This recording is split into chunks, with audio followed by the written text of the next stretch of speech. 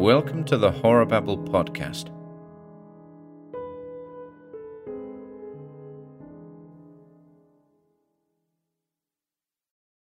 The Underbody by Allison V. Harding. 1. There was a soft summer rain, which meant stay inside, but with Mother away visiting, Jamie had run out the back door.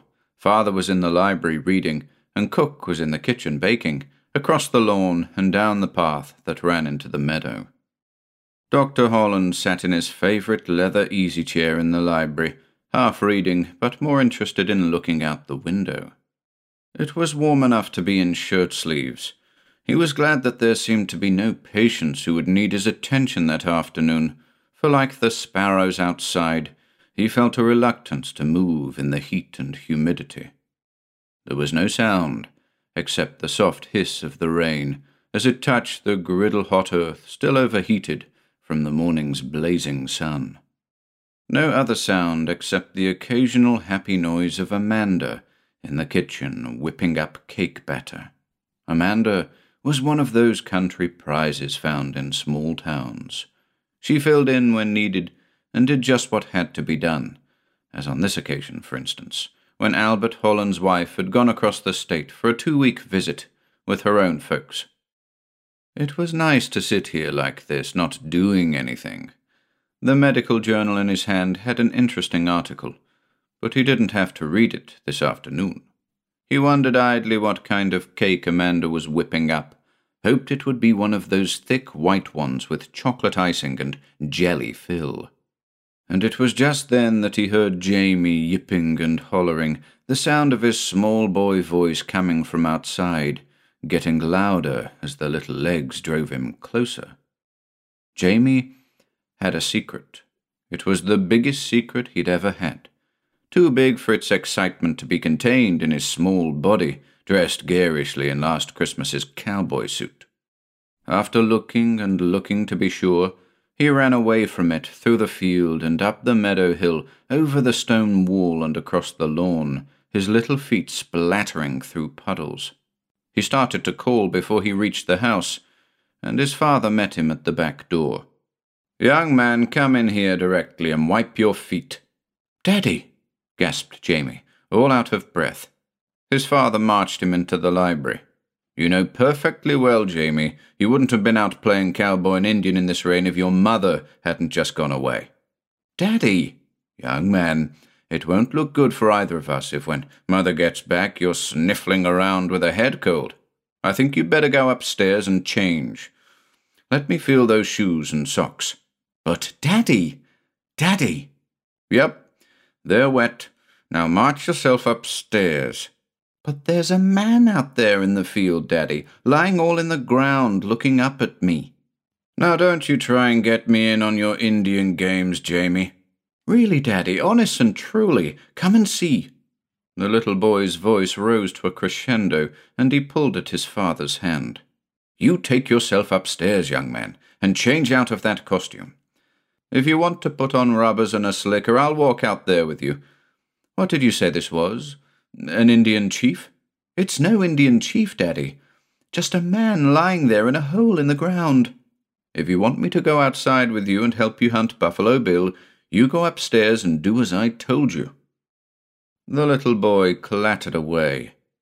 A few moments later, father and son walked across the lawn over the stone fence and into the fields beyond. The drizzle was over, but mist had taken its place and clung with grey fingers to the meadow. "Don't tug so, Jamie. Anyway, we want to sneak up kind of careful-like. I don't want an arrow through me, partner." Jamie's excitement increased as they reached the far side of the meadow. There, between a boulder and a tree stump, he stopped.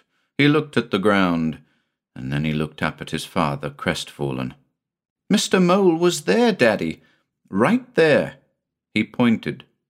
There was some newly turned earth here, the top of it muddy from the rain, as though Jamie himself or someone else had used a spade. Dr. Holland poked at it with the tip of his boot. There was nothing. "Guess the Injuns got to him before we could, Jamie. Or maybe a mountain lion got him." He was right there, Daddy." The physician laughed and put an arm around his son. "Back to the house with you, youngster." He liked the boy being imaginative. To him it signalled brains, and that in one's progeny never displeases a parent. That evening at supper, Jamie seemed unusually quiet, and Dr. Holland wondered if he'd made enough of the episode. To please his son, he brought it up again. "Why did you call that varmint Mr. Mole, Jamie?" "Because he was in the ground. Stuck in the ground, kind of, Daddy." In the mornings, the physician contrived to get their breakfast. "I'm not much of a cook, Helen," he had confided to his wife, but she laughed and said, "Well, you men can't starve with Amanda getting 2 meals." Later this particular morning, the schedule called for him to pick up cook, and she would spin her magic in the kitchen. Dr. Holland was having a poor time with the breakfast dishes when Jamie came tearing into the kitchen. "It's Mr. Mole again," in one great gush of air. "Jamie, now look, you've tracked dirt in here." "I don't mind, but you know your mother's told you not to do that, and it means Amanda will have to clear it up. Maybe we'd better." "Quick, Daddy." The little boy was already pulling at Dr. Holland's apron. "Quick, before Mr. Mole goes away." The doctor went, something less than willingly, but forced along by his little son's urgency, out the back door again, and across the lawn. And much nearer the house this time, just over the stone wall, was a hole. Funny, he'd not noticed that before. His son was getting to be quite the boy with the shovel, and in it. Dr. Holland stopped so abruptly that his hand in Jamie's pulled the little boy off balance backward. "See, Daddy, see, it's Mr. Mole like I told you." There were 2 steps to be taken to the hole in the ground, and Dr. Holland took them, instinctively pushing his son back a bit, as he did. The thing in the hole was a man, or had been. He was dressed in nondescript brown jacket, shirt and trousers, shoes, and his skin had something of the colour of earth too, and there was earth coming from his nostrils and his ears, and at the corner of his mouth. His eyes were opened, staring upward, for he was lying on his back. As Holland knelt beside the thing, he noticed the quirk of the lips. The man, whoever he was, could not have been very pretty in life, and the leer turned the face into a distasteful grimace. The doctor reached for the wrist.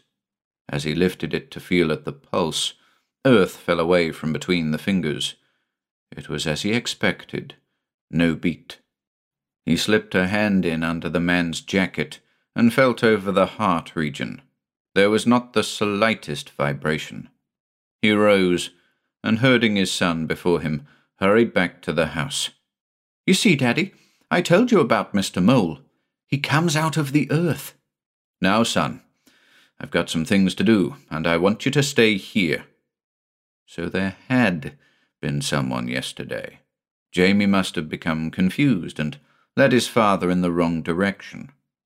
Holland was due soon for a call on Mrs. Foster, whose nagging arthritis and irritable temperament demanded punctilious attendance by her physician. He thought of calling Ed Quinlan the next house away. Quinlan, aside from being town clerk, was also deputy sheriff of the district. But instead, professional curiosity made Holland first reach for his small medical bag and head out again to that grave across the lawn, unravelling his stethoscope as he went. He was quite sure, well, positively sure, that the man was dead. The shock of the whole thing. His son, of course, didn't realize the dreadful significance of this gruesome business. He walked briskly. He figured afterward he could not have been in the house more than 5 minutes, and yet when he returned and stood there where the spot was, the thing, Mr. Mole, was gone. "Impossible," Holland murmured half to himself. This was the place, no mistake about that. The loose earth. He sifted it with his fingers. There was nothing. Nothing. He stood from kneeling and looked around, half fearful that he would find this man he had thought. No, he was sure was dead, walking somewhere away from his earthy grave. There was no one, and he could see a good ways in every direction. He folded his stethoscope thoughtfully and returned to the house. It came to him that this might be some sort of outrageous joke played by persons unknown, like the time some of the high schoolers had monkeyed with a pipe on his bird bath and a fire-hose stream of water had come out instead of the usual graceful spray the birds welcomed. But still it had been a body, and it had been dead. That would mean either grave robbing or a corpse from some morgue or hospital laboratory. He instructed Jamie to stay indoors, positively, and don't you dare disobey me, until he got back.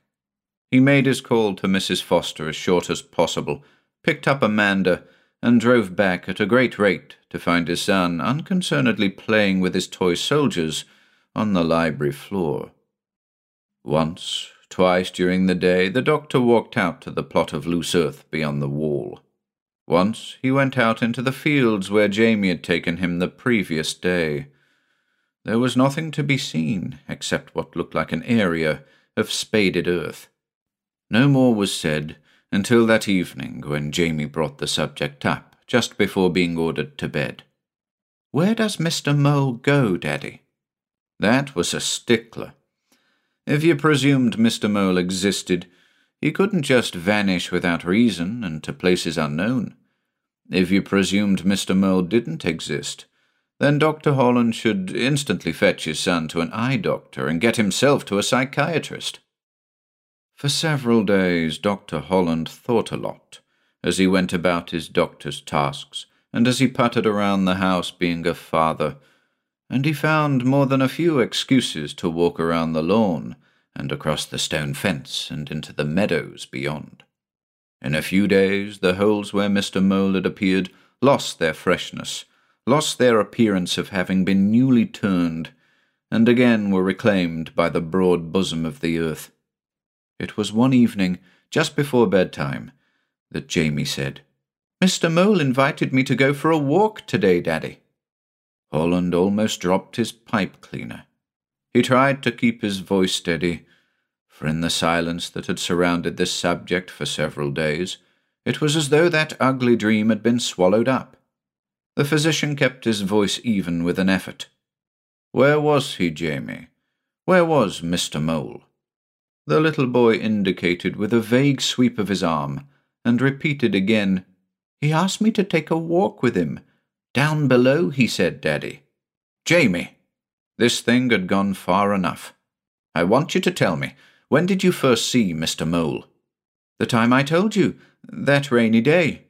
"And Jamie, honest Injun now, he talks to you?" "Sure, Daddy." Holland rose to his feet. Something now would have to be done. This could not be set upon or dismissed with the hopeful conclusion that it was, after all, only a figment of the imagination. "Let's go see Mr. Mole, son, right now." "But you can't. He's gone. He went right while I looked." "Which way? We'll follow him." The boy crinkled up his brow, as though even to his young and credulous mind the event was unusual. "He just kind of went, down into the earth like. He said he'd be back." The physician got his son to tell him the whereabouts of Mr. Mole's latest appearance, and then bustled the 6-year-old off to bed. He looked for himself later, and there about where his son had described it were the markings of freshly troubled and tossed earth. Precisely what to do was perplexing. His ordered, scientific mind made Dr. Holland seek some definite, logical action, and yet there was none. The thing, whatever it was, and it appeared to be a man, should be examined by the authorities. The first step in that program, though, was to find Mr. Mole and constrain him from any more of his vanishings. Albert Holland spent 24 hours thinking over a course of action, and then the thought came to him that he should talk to his neighbour, Ed Quinlan, the deputy sheriff who lived across the long meadow that ran out back and down the hill a piece.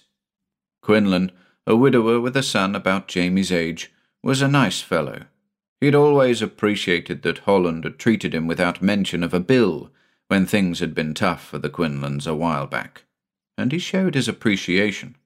But more, he was a bluff, realistic individual whose long suit was not imagination, though he was not stupid by any means, and would, therefore, bring a good slant to bear on this proposition, plus the weight of his official office in the county.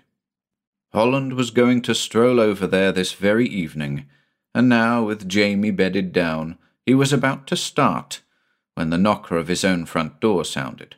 It was, coincidentally, Quinlan. "Hello, Ed," the physician greeted warmly. "Evening, Doc. Sorry to bother you." "Not at all. Come on in." Holland saw immediately that the man was agitated.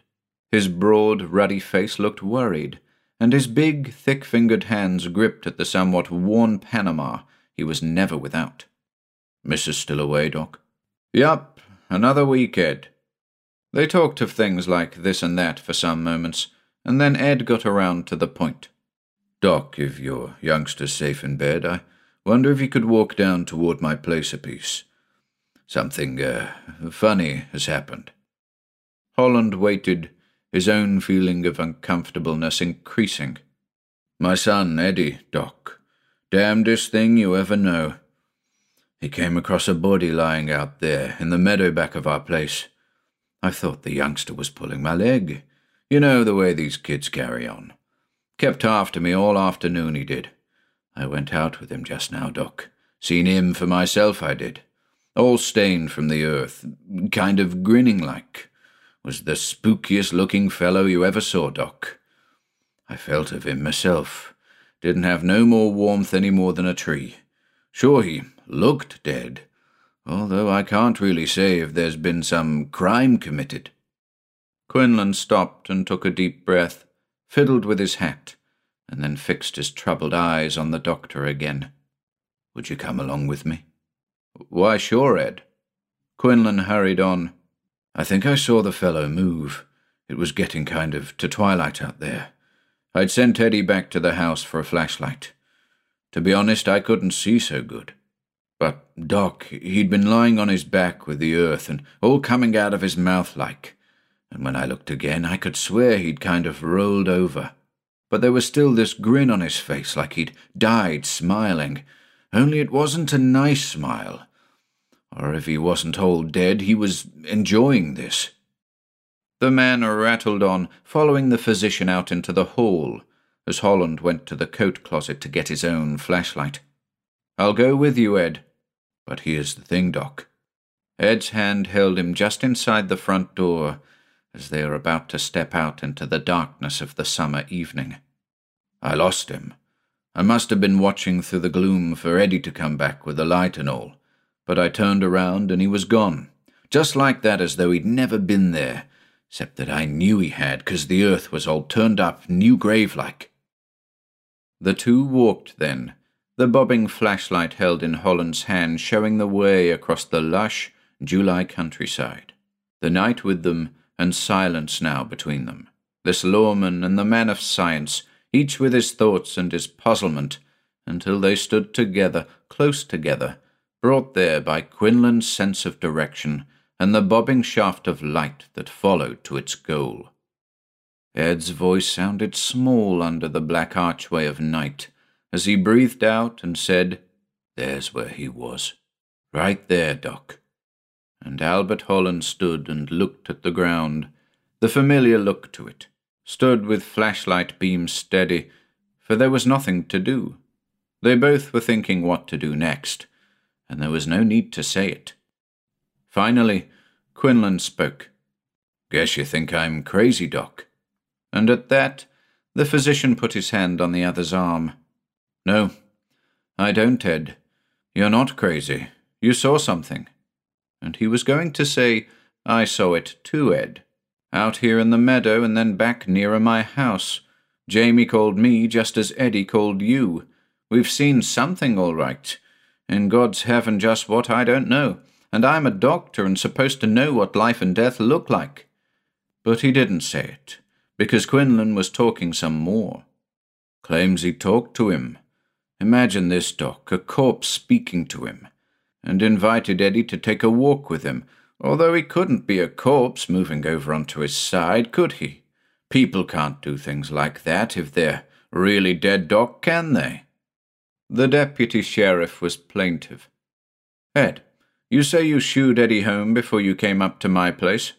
Why, sure.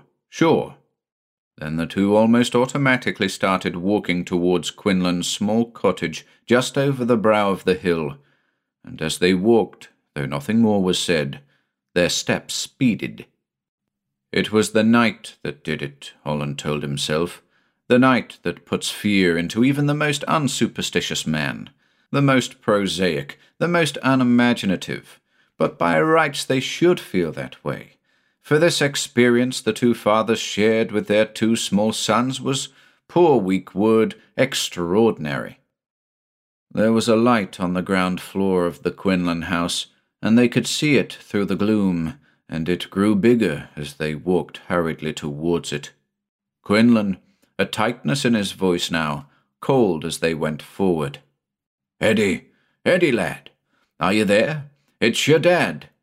And from the bigger bulk of house ahead of them, through the night, the small boy's voice came back. Gee, Pop, is that you? You been out there in the meadow talking to him? There was no need to answer. Almost simultaneously, their hurrying steps slowed. The crisis, not declared between the two men, but appreciated by both of them, was over. Quinlan turned to face the physician. Thanks, Doc. Thanks a lot for coming over. In the dark, the two men shook hands, fervently it seemed, and then they parted to go their separate ways in the darkness, Quinlan to his home, and Dr. Holland back across the night-grown meadow. 2. Holland sat up till very late that night, thinking of the chain of events which were now more than the imaginings of one person or two. Quinlan was his antithesis, his opposite and antidote, and yet the plain, good-hearted man had seen. The possibility of this being some ill-mannered joke was quite implausible. Aside from any other objections, people don't play that kind of joke on a deputy sheriff, even if the town physician is less immune.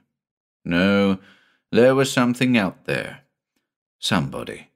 He was a man, or had been once, for he looked it and he wore clothes. There were, Holland was well aware, cases of improper diagnosis. Persons have been declared dead who were not dead. There are diseases and conditions and states which resemble death and yet are not.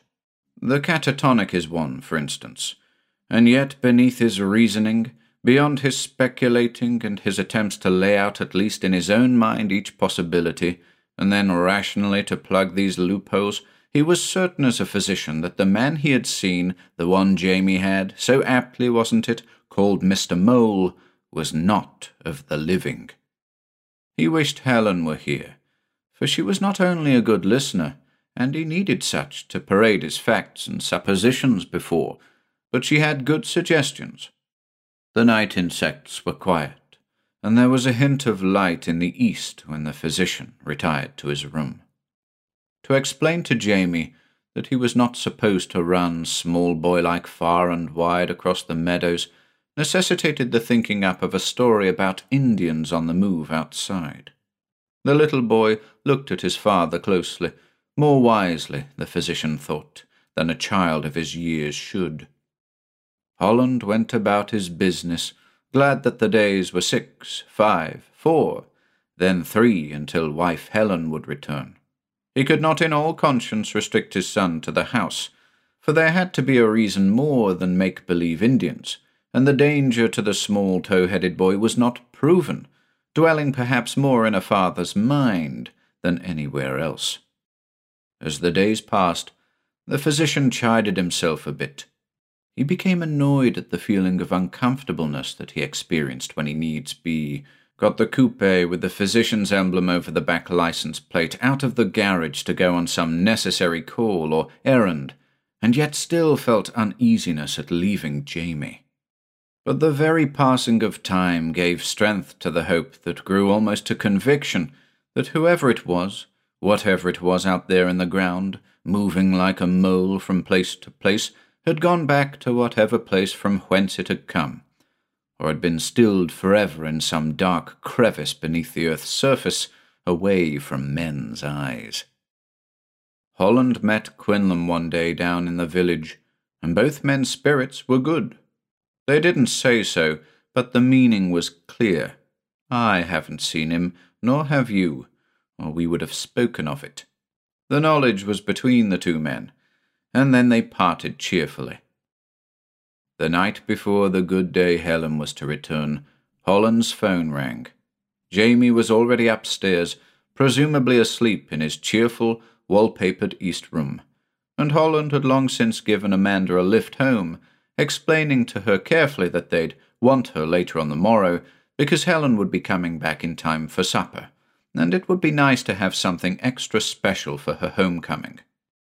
"Hello, Doc." It was Quinlan when Holland picked up the receiver. "Eddie's seen him again." The doctor's hand tightened on the instrument.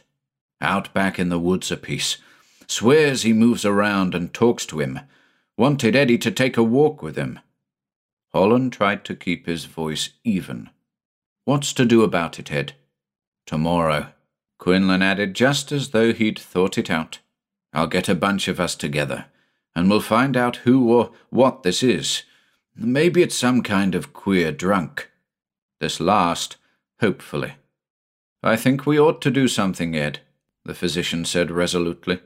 "Can't let this go on, you know." On that note, the two men hung up, Holland to re-enter the library where he sat, the uneasiness with him again. In the last few days he had found the time and opportunity to peruse both the county clerks and newspaper records. There had been no unaccounted-for disappearances or other incidents in this area which would explain this peripatetic thing which haunted the summer countryside. And in present-day society the hardest thing in the world to do is to disappear or get oneself killed or destroyed in any way without attracting considerable attention. Yes, who ever heard of an unclaimed body or corpse? Try as he would, Holland could not dissuade himself from the nagging thought that here was something that did not fit in with the commonplace, and therefore did not follow everyday laws of the workaday world. Actually, it was a few minutes past 7 the next morning when Holland heard his front door knocker clattering. It seemed much earlier. The rain and mist across the land had held up the day. Jamie was just stirring in his room as his father clumped down the stairs, muttering under his breath. And then, before he put his hand on the great knob that would turn the door to open it, a feeling of presentiment took hold of him, stiffened his arm, and touched his back with damp, cold fingers. He pulled the portal open, and out of the early morning greyness stepped Quinlan, in his arms a bundle, his mute face wide-eyed, storm-streaked. He seemed to offer the thing cradled in his arms to Holland, and Holland, seeing, suddenly became the physician. He said gently, "Here, Ed, let me take him," though he knew at first look it was no good. There was dirt all over little Eddie, dirt turned to mud by the rain in his eyes and mouth and ears. The youngster had died, it was apparent, of suffocation, not from hands wrapped around his throat, but from going down deep, deep into the earth and being buried there. The thought came back to Holland of what Quinlan had said over the phone the previous night, what his own son had said the last time the thing had visited over here. What was it? Mr. Mole had invited him to take a walk below. As the physician was thinking, Quinlan was talking brokenly, trying to hold on to himself with the will of a strong man, twisted and bending under the cruelest tragedy of his life. "I'm sure the youngster was to bed when I talked to you last night, Doc. But sometime in the night or early this morning he must have gone out. God knows why, except that devil has a power, a kind of fascination. I'm up early, you know. and Eddie was nowhere around the house this morning. I went out to look, and there was one of those holes not far from the house, like we'd seen before. Seen little Eddie's footprints, I did, around this place like they went into the hole. I got me a spade then, Doc, and I dug faster than a man's ever dug before, and after I got down a ways in that hole, I found him like this. But there weren't a hello, Daddy, or a breath left in him at all. Quinlan sank down on a chair, sobbing now, his head between his great, strong hands, shaking like a terrified child. "Ed," said Holland quietly and sympathetically. "Ed, follow me into the medical room." The physician led the way, carrying Eddie's body in his arms, and Quinlan dutifully lurched along behind. Jamie was a sensitive boy.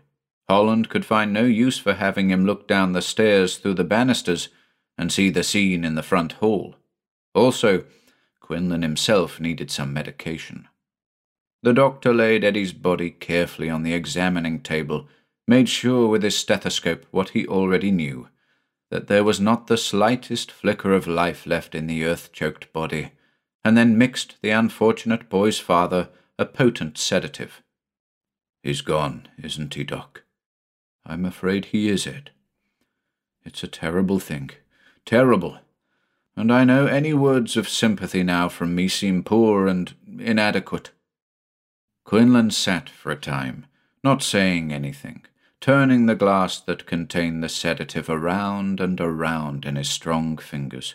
He drained the medicine, and after a while stood up. "Well, thanks, Doc. I'll take my son, if you please.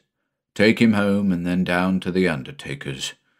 I want to go quick, Doc, 'cause I'm going to get after the devil out there in the ground. I'm going to get the men together. You'll join us, Doc?" "You know I will, Ed. I'll come over to your place a little later in the morning." "You've got an axe, Doc? Bring it." The deputy's teeth bared in a snarl. "We're gonna get this fellow." "Ed, don't you want me to go with you, or take little Eddie down to town myself?" Quinlan shook his head determinedly. "What's done's done, Doc. Now we got to get after the one who did this." He went out with Eddie again cradled in his arms, and the growing morning, as the light of it touched his face, showed it set in hard lines, the terrible sadness, shock, and despair replaced with something else that was healthier in man. Holland went for Jamie then, and was steeled when the boy asked, "Daddy, what was Mr. Quinlan doing here?" "He had a very great problem, son," the physician replied carefully. "He came to ask me about it. How about driving into town with me, Jamie, to pick up Amanda?" As they drove, the clouds scurried away before them, and the sun came out to dry and heat up the wet, early morning world. Holland drove numbly and instinctively. He returned Amanda's greetings automatically. There was nothing to be said, but already his son was looking at him curiously. That was one of the curses of imagination.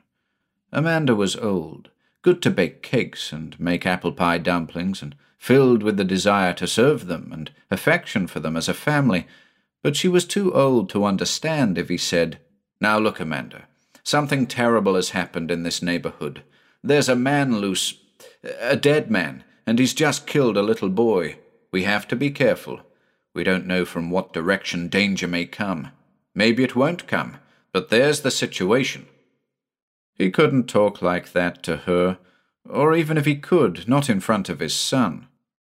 They arrived back at the Holland house, and Amanda noticed at once that the physician had not gotten any breakfast. She insisted on getting something together. Holland ate poorly. Afterward, he must get over to Quinlan's as he had promised.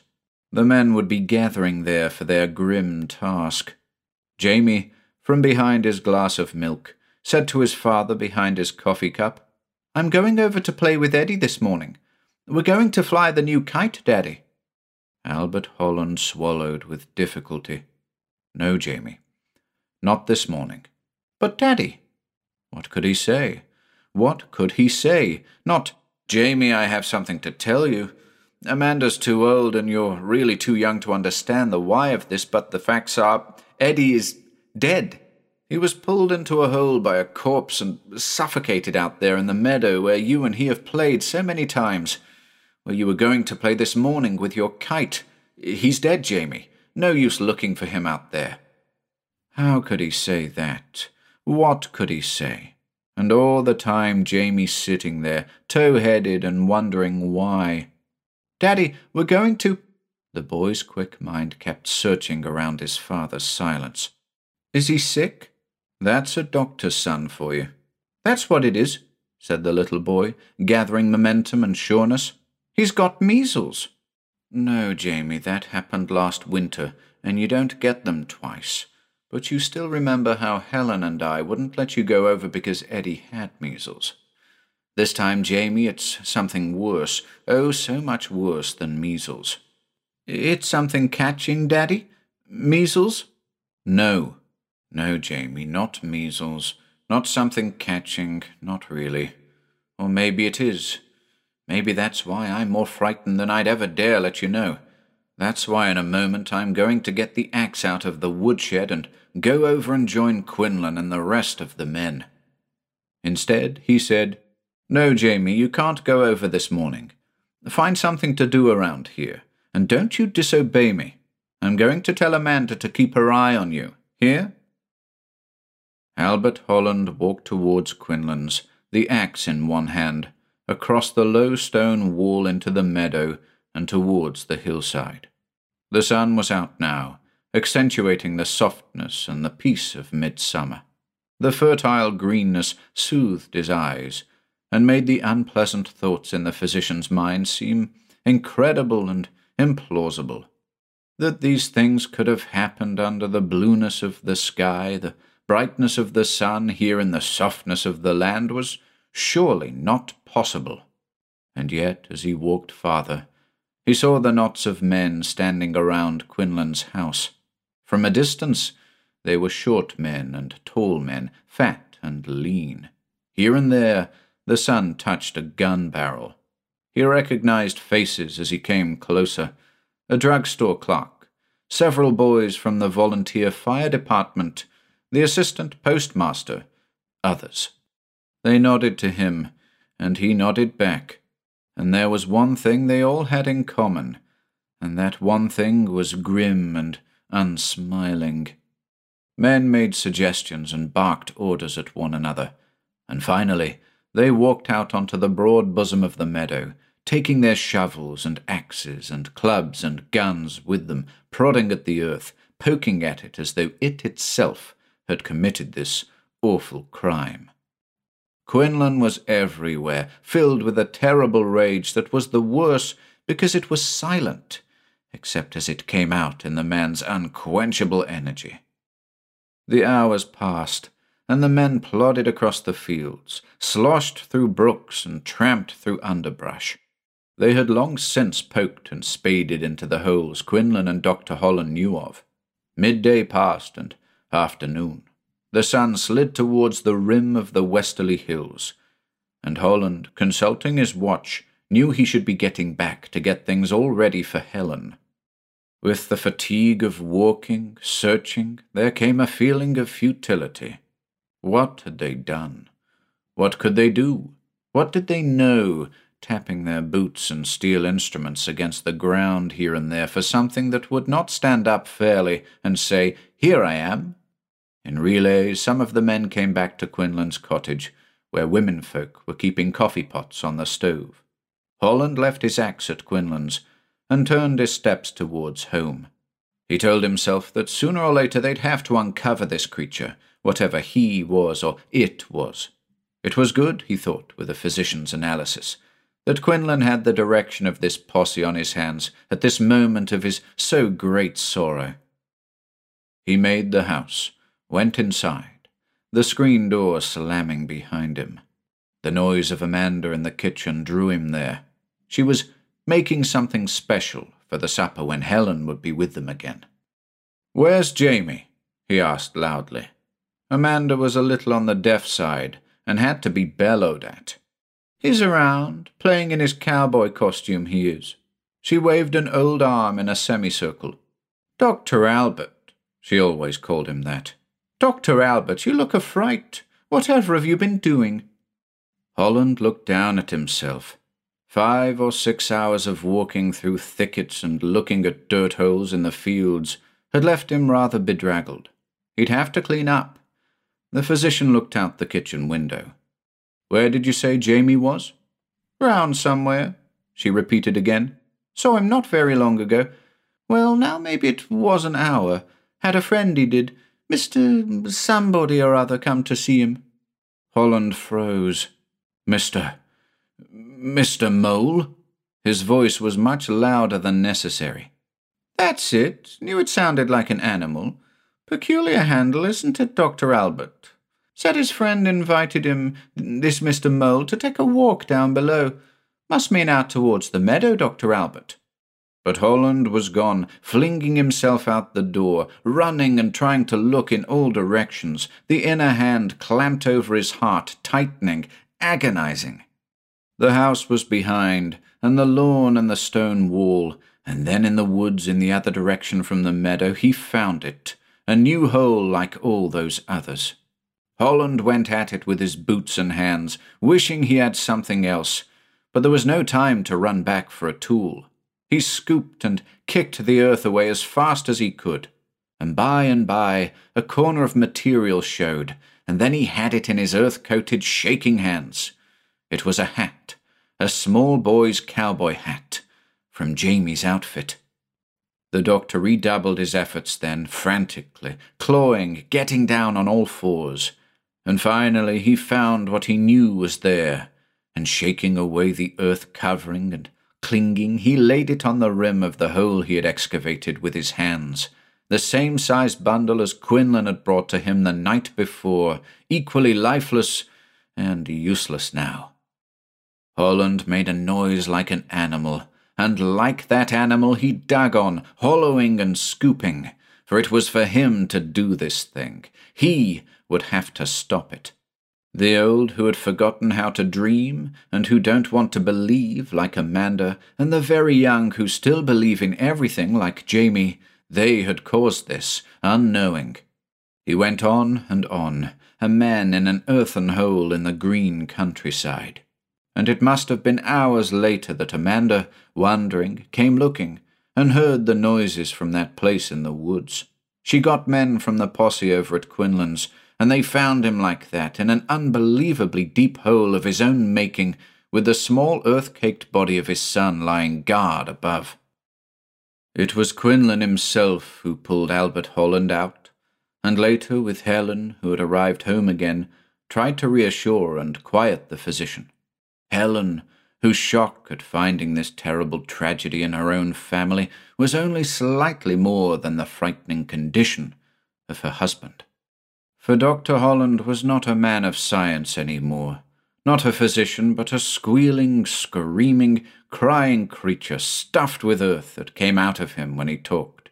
They sent for another doctor up at the county seat to come quickly, but there were miles in between, and meanwhile Holland had the time to tell over and over again how they shouldn't have pulled him out of the hole in the earth, for twice, 3 times, more he had caught up with Mr. Mole down there. He had felt a trousered leg, an arm, a torso, and it had wriggled and twisted away from him like a worm in the earth. Yes, and it had leered at him.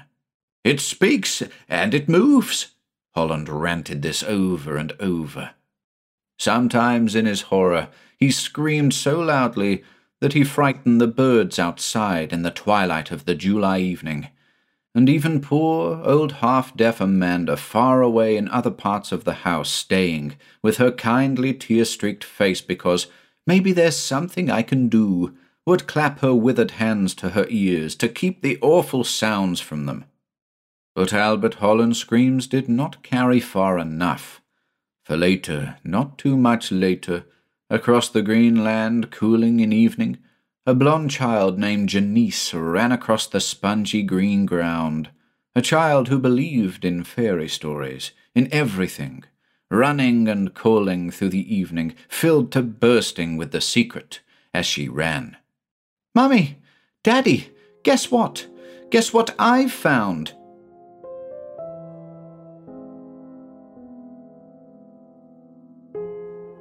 Hello, ladies and gents. Ian here. Be sure to pop on over to our YouTube channel or Facebook page for regular updates. If you'd like to support our work, please consider taking a look at our Patreon or Bandcamp pages, or search for us on Audible. You'll find links to everything on our website, horrorbabble.com/links.